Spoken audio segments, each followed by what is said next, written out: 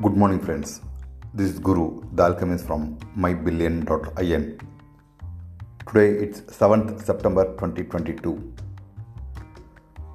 Dow Jones, S&P, Nasdaq, DAX, all are getting battered.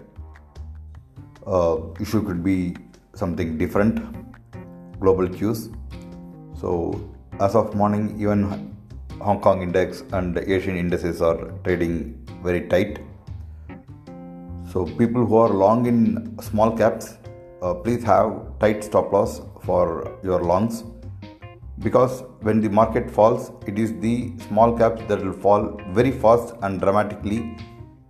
So till we get a good buy signal in S&P and Dow Jones, trade lightly, trade index with proper hedge where you can protect your capital. Okay, so that is the message for the day. Bank Nifty looks to take support near 39,211 and 38,885 for today. So you can long Bank Nifty near these two levels for quick returns. That's all for the day. Take care. Good day. Bye.